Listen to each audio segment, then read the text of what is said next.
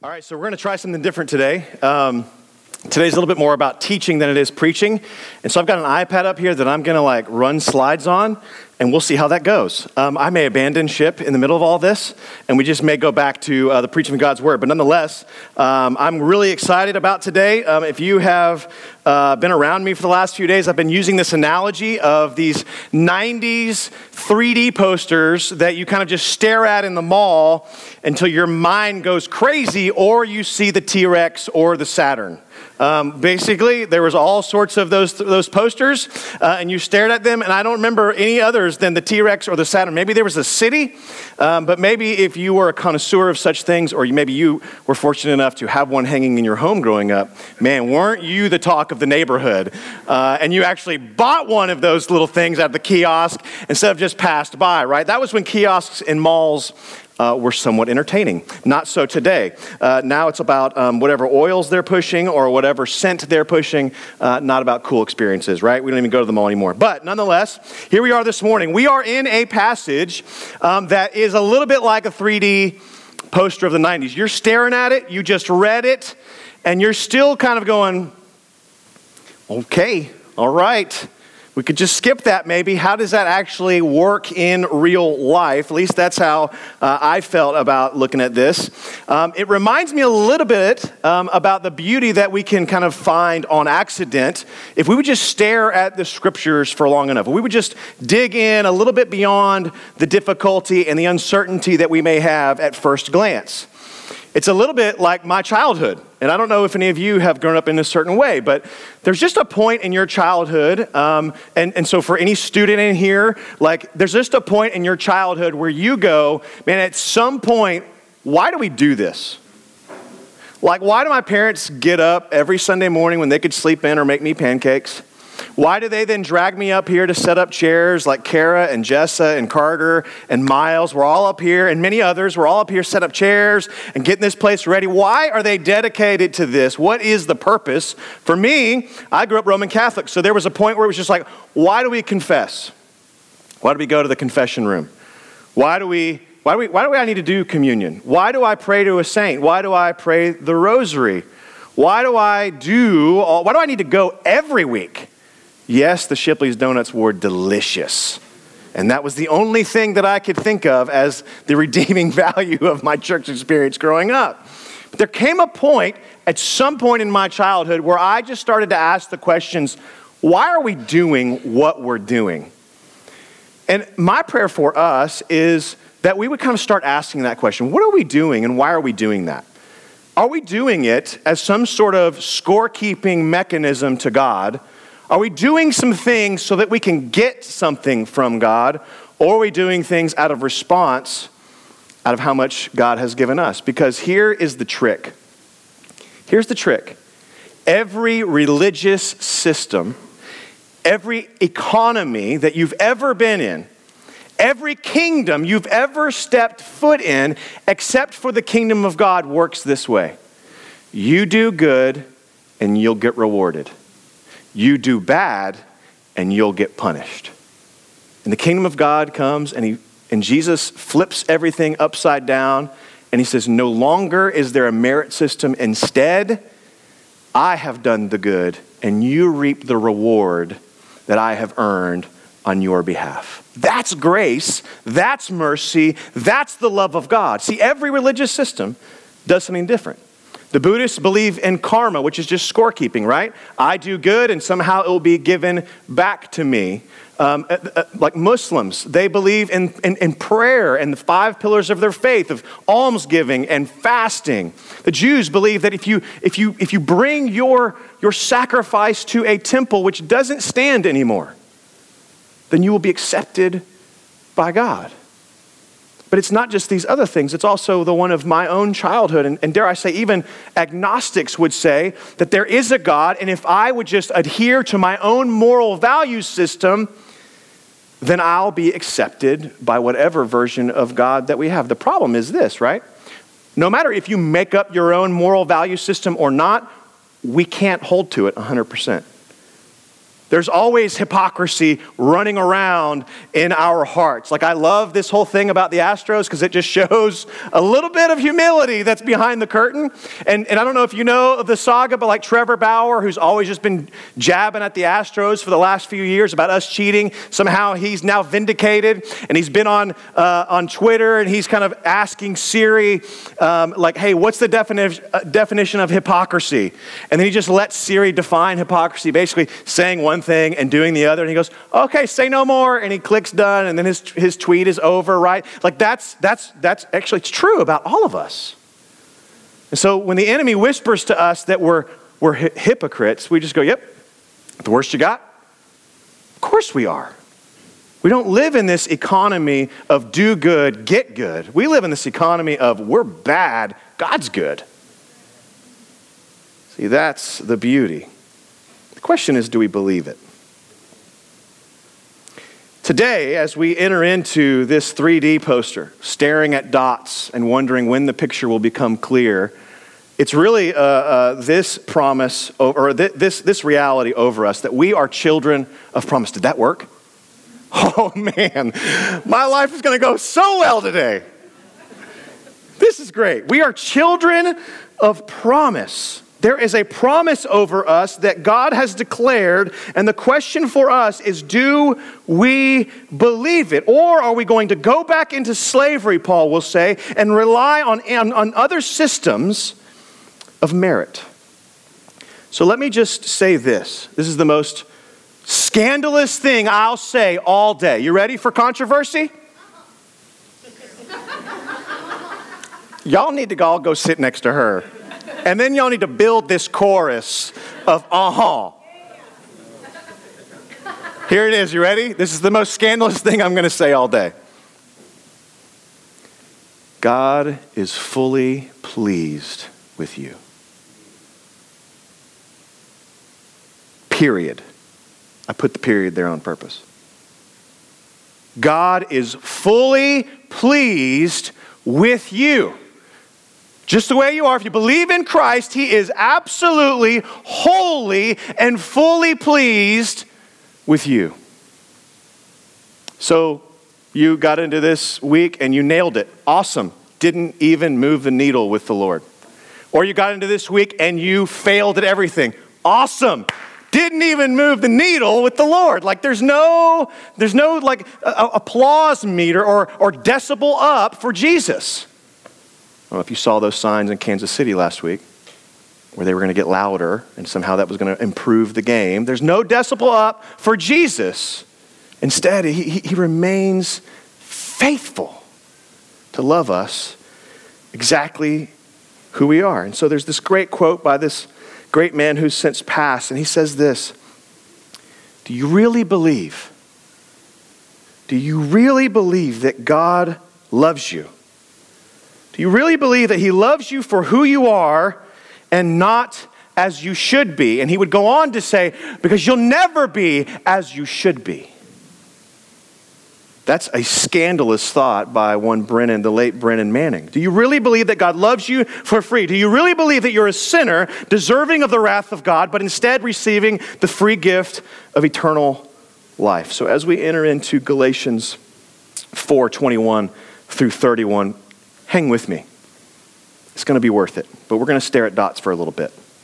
And that's why I'm putting these things before you, because I think we need to see a few things. Otherwise, it'll always be dots. So let's understand the history with which Paul draws his conclusion out of Galatians 4. He is going to do a deep dive into Genesis 12 to 21.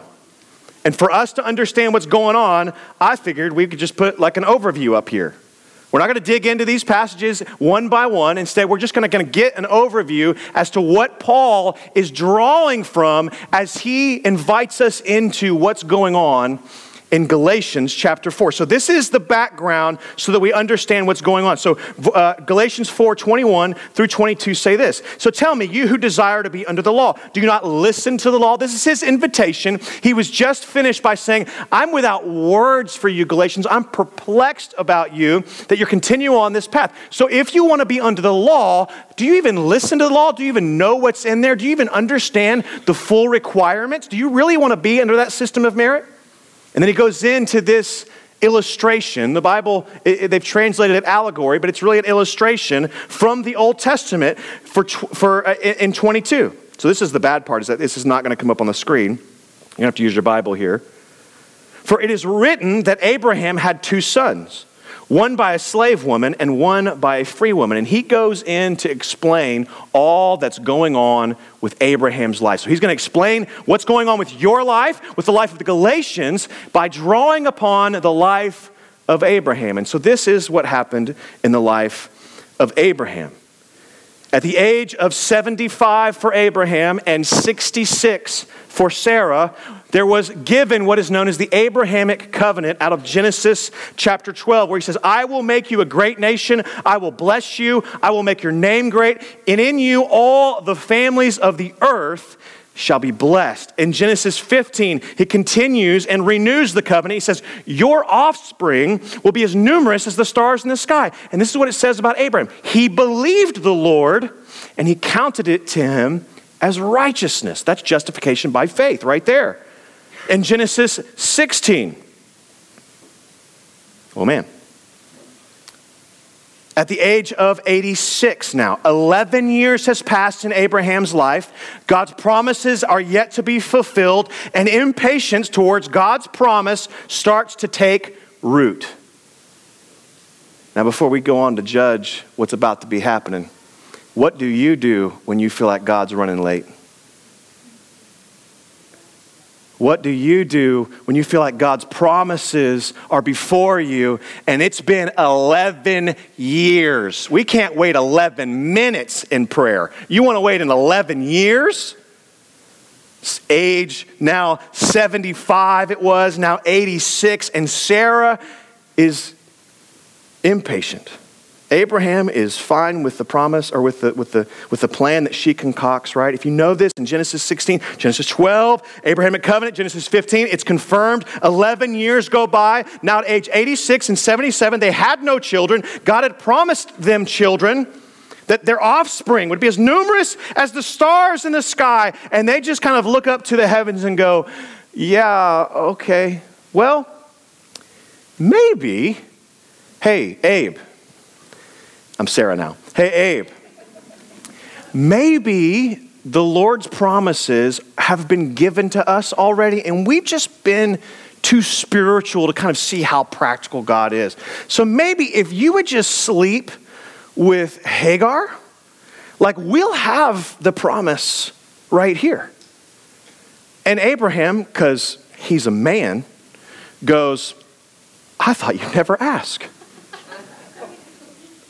I might as well do that. This may be, after all, God helps those who help themselves, so let's help ourselves here. And let's kind of start to work for the promises of God with this maidservant from Egypt. If God wants to bless all nations, maybe he's going to start with this woman from Egypt. Let's go for this thing. Abraham says, okay. Hagar conceives what we now know as Ishmael, what we now know as the father of all Arabic people, what we now know as the father of Islam. See, if you want to know where it diverged, why the billboards is talking about how we're all one happy family with Jesus and Muhammad and Abraham, is because it does all go back to Abraham. But he had two sons.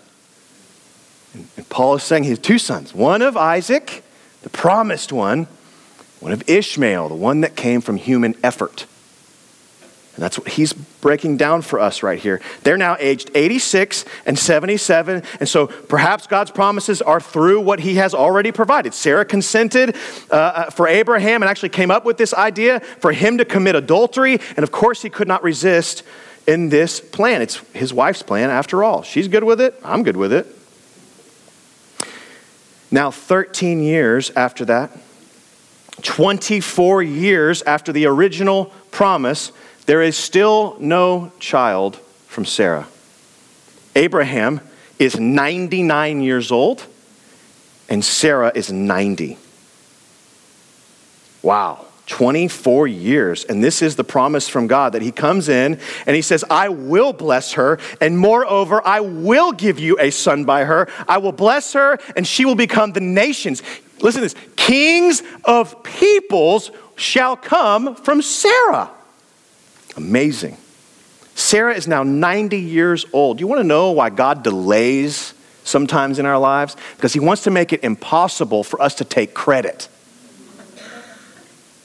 99 to 90, you ain't taking much credit there, Abraham and Sarah. Everything is worn out, it says in the Bible, and broke. So God's got to do a work. There is no way for you to take credit, oh man of faith. You can't concoct this plan now. No, there's something more beautiful here. It's the promises of God coming true. And so 24 years after the promise was given, God comes back and says, you guys, you can't give up on this. I'm still good. I'm still faithful. What I said was going to happen is going to happen. And then in Genesis 21, what happens? Sarah gives birth to Isaac at the ripe old age of 191. If you think you're tired chasing around your toddler, I don't know what it's like to be 100. I hope I get that chance. But I'll bet it was a little bit more tiring than whatever I got. So then it's no wonder that Ishmael, now 13, 14 years older than Isaac, gets bitter. It's no wonder that he now has to probably play a role of older brother that he doesn't want. It's no wonder then that he starts to chastise Isaac as soon as he's weaned. It's pretty soon to start making fun of your little brother. And then all of a sudden, what happens? God does indeed cast Hagar and Ishmael out. There's no place for you in the home and the household of God, for you are a child of the flesh. You got to go. Interesting. This is the story that Paul is referring to now in Galatians 4 for us. All right? We're starting to see some dots come into focus a little bit. Still some dots. Don't see quite the full picture here. So, Abraham's two sons, right? And we're just going to read through Galatians 4:22 a little bit, right? So we start in 22. Here we go. It is written that Abraham had two sons, one by the slave woman and one by the free woman. That would be Hagar, and that would be Sarah. That would be Ishmael, and that would be Isaac, right? Hagar is the slave woman. Sarah is the free woman. We continue on in verse 23. But the son of the slave was born according to the flesh, while the son of the free woman was born through promise. Human effort, God's word. I want you to see that over and over again for our lives. Human effort. Maybe I was just getting impatient here, Lord. Maybe you need me to do something. He doesn't need us. He just wants us. Instead, there's this promise for us. He's going to do it. He said he would do it. We believe him. So we just read all that, right? And then he starts to bring it really in a direction that we didn't think was going to happen. So he goes on, right? Verse 24. Now this may be interpreted allegorically or as an illustration. These women are two covenants. One is from Mount Sinai, bearing children for slavery. She is Hagar. I want you to understand what Paul just did. He just called the law of Moses illegitimate for bearing children of promise.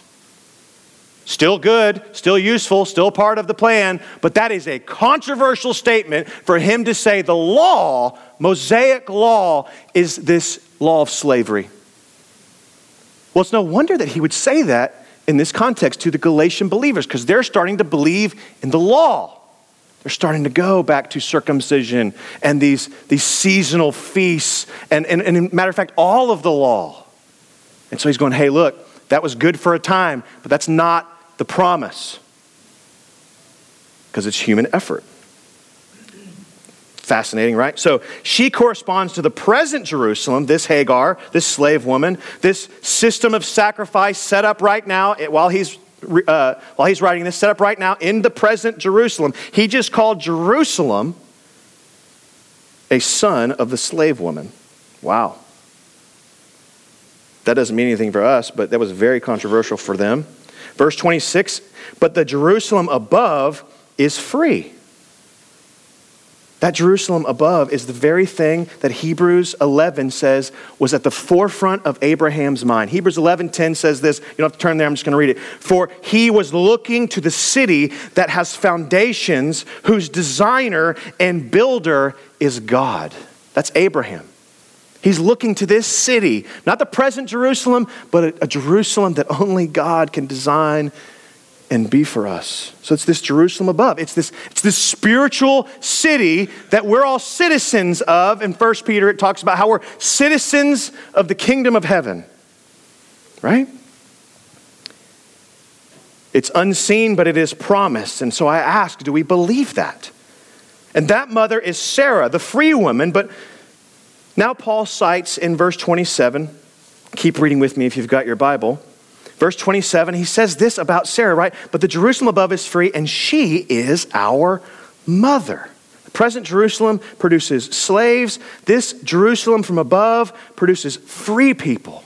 And then he says this in verse 27, for it is written, rejoice, O barren one who does not bear, and break forth and cry aloud, you who are not in labor, for the children of the desolate one will be more than those of the one who has a husband. In other words, this was written. He is quoting Isaiah 54:1, where it is written to the people of Israel as they are headed into exile. And he says, I know you're losing children along the way. I know that you're losing heart and losing faith along the way, but there is a promise.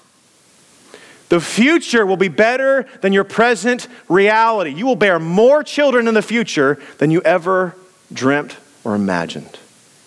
Again, a promise into the future. So keep coming with me, because I think this is the question. Do we believe that we are the fulfillment of that promise? We are the people who are the children that God promised God's people so long ago. It's us. It's Gentiles. We are the nations that have been blessed by Abraham. See, in Galatians 4:28, which we are about to read, here it's what it says, right? Right there. So now you, brothers, like Isaac, you are children of promise. This is just a reiteration of Galatians 3:29. And if you are Christ, then you are Abraham's offspring, heirs according to promise. We belong to Abraham. We belong to a promise. I keep using that word. I want you to just hear it. This promise. So this is what's going on. And this is the bottom line for Paul. This is the bottom line for us. I hope you saw the two things that Paul is laying out for us historically so that we can start to get some bottom line stuff, and then we'll get to some takeaways here in just a second. But here's the bottom line for Paul and for us. Reliance upon human effort is slavery. Reliance on very good things is slavery. Reliance on the Mosaic law of Moses, slavery. Now I want you to hear something. 2 Peter 1, verse 5 says, make every effort to add to your faith. Effort is not a bad thing. Using effort to earn something from God, that's the bad thing. So when we start to over-rely on our efforts so that we get things from God, Paul is calling that slavery for us. And I don't know about your week, but I can go back and I can just think like all this technology and all the things that are new for me, I just go, Lord, I'm just going to be on my best behavior so you don't abandon me from the stage, okay? If there's a part of me that's in there, right? But this is the truth, is that God's going to do what he wants to do, right? Effort's a good thing, but reliance on effort to get God's attention is very dangerous. A moral law, a Mosaic law, anything, he says, is slavery, is captive to the flesh, is captive to our own efforts. And those that are captive to our own efforts, your mood and your spiritual well-being will rise and fall on your own abilities, on your own faithfulness to your own system. And it's slavery. Now here's the thing, right? We keep reading in verse 29, but just as at that time he who was born according to the flesh persecuted him who was born according to the Spirit, so also it is now. You want to know why, there's just some people that won't ever dig into a Christian life because it's offensive to them. It's offensive to them. And in fact, this is what the message of the false teachers in Galatia, they actually thought that God was disappointed in the people in Galatia. And worse, they thought that by their own efforts, they could get God's approval back. And wouldn't that be convenient? Wouldn't that be convenient that when you just felt bad spiritually, you just prayed a little bit? You just read a little bit of scripture, and all your worries just went away? But it's not that simple, right? There's a promise over us. And it's not about our efforts, although that plays a role. Certainly we don't want to abandon our efforts, but we don't want to rely on them to get the promises of God. See, that's the difference. It's a fine line. Effort's good, reliance on it is slavery.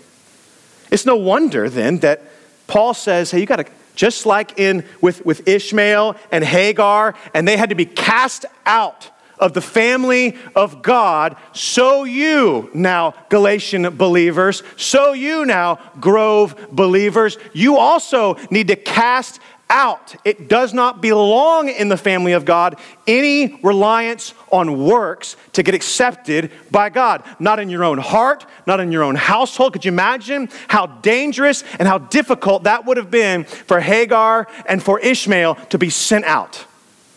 Could you imagine doing that to your own son? Why would he do it? It's not because he was just trying to preserve the promise. It's because he believed God at his word. God said he would take care of Hagar and Ishmael and make him a great nation too. And it's evident. He has made him a great nation. Many.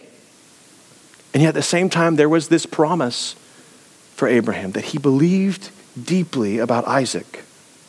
It's no wonder that this casting out must happen amongst us, right? Like the bumper sticker, like this is what we would do, I think. We would try and work with those that maybe don't have the gospel like at the center of their lives. It's all right, you'll get it. You come on in, it's all good. And there comes a point where that's good, right? But there also comes a point where if they are continually denying the gospel, they don't belong in the family, and God says they got to go because they're going to spy out your freedom. They're going to enslave you to their preferences. They're going to enslave you to a new law. If it's not the Mosaic law, it's the one they've created in their own mind. So it's no wonder that the next verse after all this in Galatians 5, we start off next week. It says, for freedom, Christ has set you free. Stand firm, therefore, and do not submit again to a yoke of slavery. That we would not be enslaved to any human or religious system of effort, of earning. Why? Because we have been born from above. And so that's what happened in this passage. Now, it's just like, what are some good key takeaways for us? Because I think the first question that we have to ask is, do we really believe in the promises of God? Or do we get impatient with them? Do we try to produce what looks like fruit from the kingdom by our own efforts? It looks the same, but it doesn't continue to bear fruit eternally. So let me just put some takeaways for us up here. Number one, like if you're a note taker, this has got to be a dream for you today. Because it's just all right here, right? And I'm going to put it online, so it's great. So if Abraham was tempted to fulfill God's promises by human effort, it's guaranteed so will we. Abraham was known as the man of faith. I'm not known as that guy. That's not how you describe me. Oh, he's the man of faith or a man of faith. But that's what he was known as, and he was tempted and gave into the temptation to fulfill God's promises by his own effort. How are you growing impatient with God's promises? How are you tempted to attain God's promises with your own effort? Takeaway number two, those enslaved to human effort will persecute those and those who believe God's promises. If you want to live a godly life, the Bible says, you will undergo persecution. Can't escape it if you want to follow Jesus. You can do one or the other. You can live a comfortable, nice life without being persecuted, or you can follow Jesus. and trust the God's promise is that you will be. We can't do both. And so the bumper sticker of coexist can't happen for Christians. Because we're not the same as everything else. We're not a system of merit. We're a system of grace. Of God giving us what we do not deserve. That's the beautiful thing about that. So if you, like takeaway number 3, right? If you are like Hagar, which is a simple victim and yet became embittered along the way, a simple victim in this whole scheme, God sees you. That's what she says when she's sent out into the desert. She wonders what's going to happen to her and her son. The Lord reveals himself to her, and she says, oh my gosh, you are the Lord who sees me. You are El Roi. You're the one who sees my plight. You see what I've gone through. You see that I'm hurting. You see that they cast me out. You see that they rejected me. I wasn't my idea to go sleep with Abraham. It was their idea. Can you imagine the injustice she must have felt? And God sees her and says, hey, I'm going to take care of you. If you're somehow dealing with that sort of thought process and struggle, man, God sees you. He doesn't abandon you. He's near to you. He's near to you and he sees you. No matter what has gone down, no matter if it's your fault, if you've played a role in a fleshy plan, God sees you and will provide for you because that's his posture. He's generous. He's present. He's not silent, nor is he absent. And so we take that and we go, but that's true, but there are consequences, right? And Paul is saying that we will either make disciples of slavery or we will make disciples of freedom. And so when we speak about Jesus, will we make disciples of Hagar, of human effort and earning, or will we make disciples of like Sarah that believe in God's promise that if we would just believe on Jesus, you will be forgiven? Do we talk about, oh, well, you got to get to church? Do we talk about, oh, you got to go to neighborhood group? If you're really serious about this thing, you're going to get in the growth group. And if you're really serious about this thing, you better serve on road crew and get in the nursery. Where is Jesus in any of that? How is that distinctively Christian at all? Instead of, oh my gosh, you don't know Jesus. Let me tell you the greatest love story of all time. That the God of all creation, who numbered the stars in the sky and every planet in the galaxy and knows the number of hairs on your head, knows your name. That everything that we, like the clay and the potter or whatever, the potter and the clay, right? It's nothing's a mistake. He's been planning everything, every disappointment to bring you to Jesus. Not to a church, to Jesus. We can't do this. We're not the hands and feet of Jesus. The hands and feet of Jesus are the hands and feet of Jesus. We just play a role in all that. We point people to him. How is it that you will get fed every week? Not by coming and hearing, by coming and feasting on Jesus, the bread, the manna from heaven. Not on a pastor or pastors or leaders. It's on Jesus. And so we just kind of like all the time defer to him. He's our hope. He's the promise. Church won't fix you. Anybody that's been in church long enough that we are not fixers. We're not good at fixing.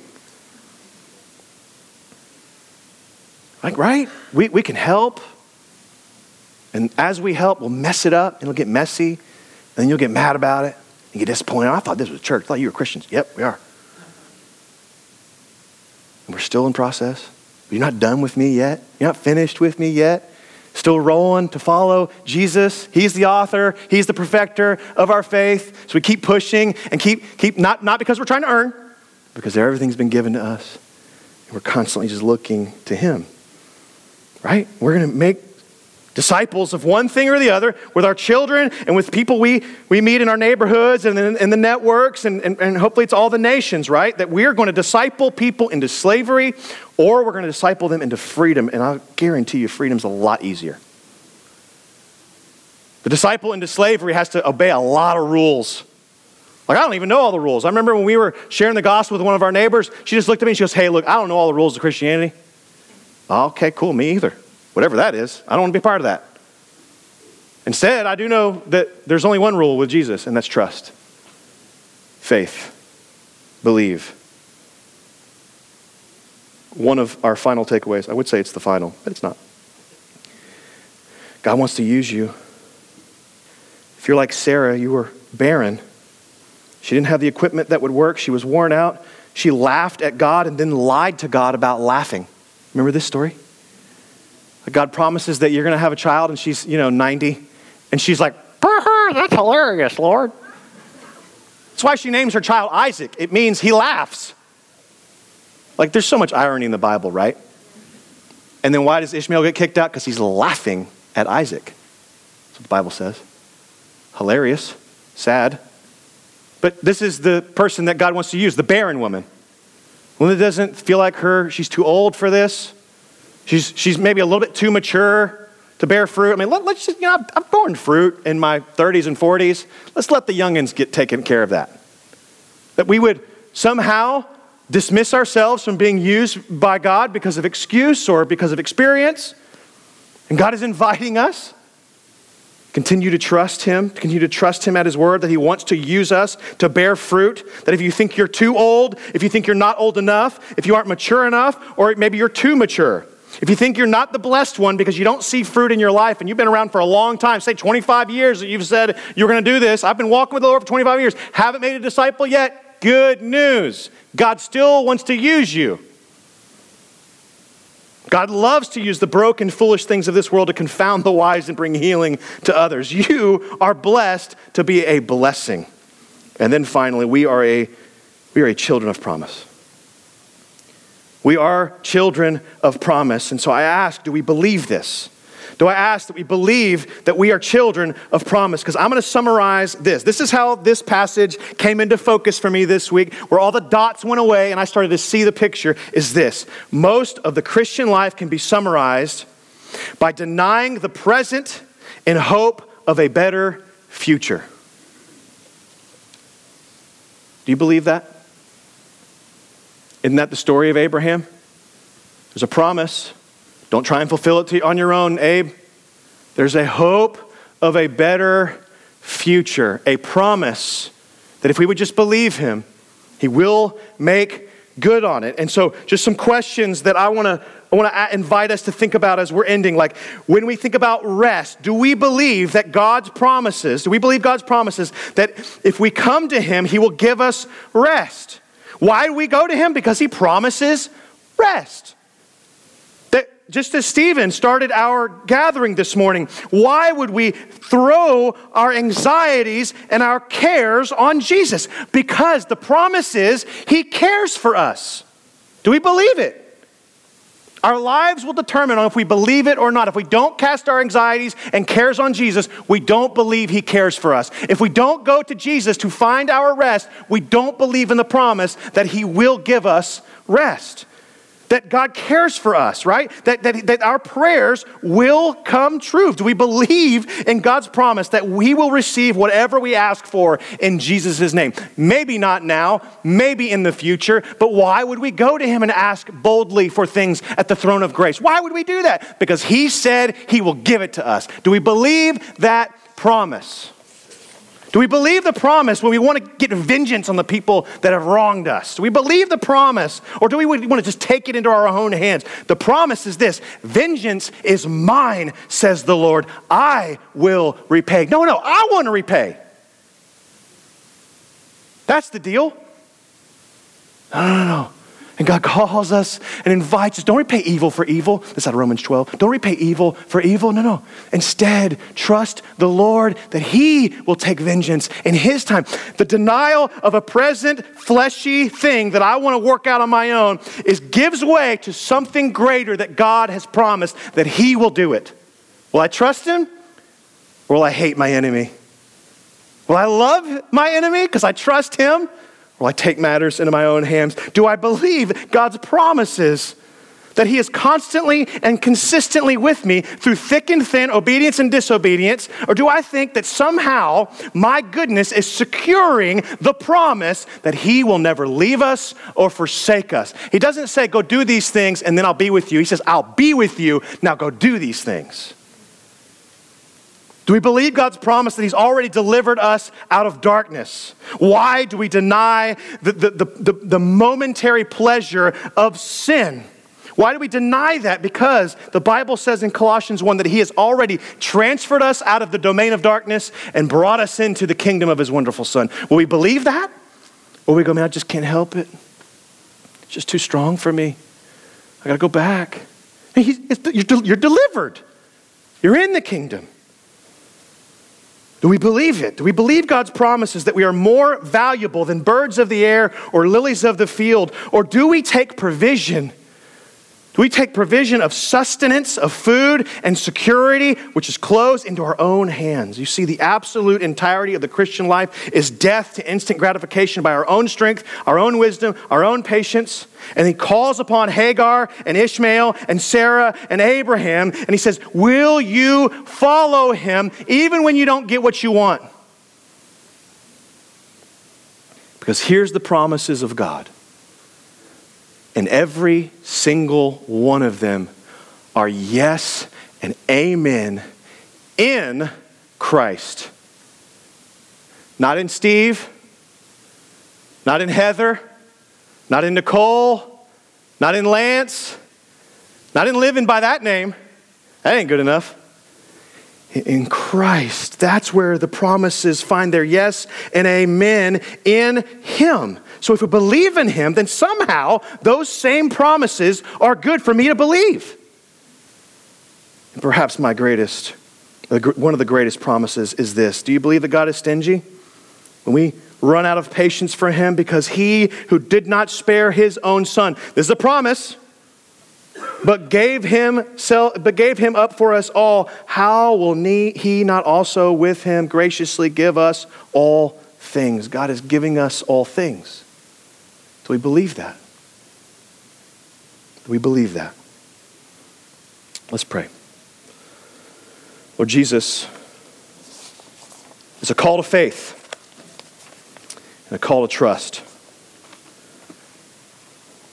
And I pray, Lord, that we would believe these things, that we would trust you beyond what we see, trust you beyond what we can produce. Like, what would a life of faith look like? It would look like, yes, being faithful to God's word.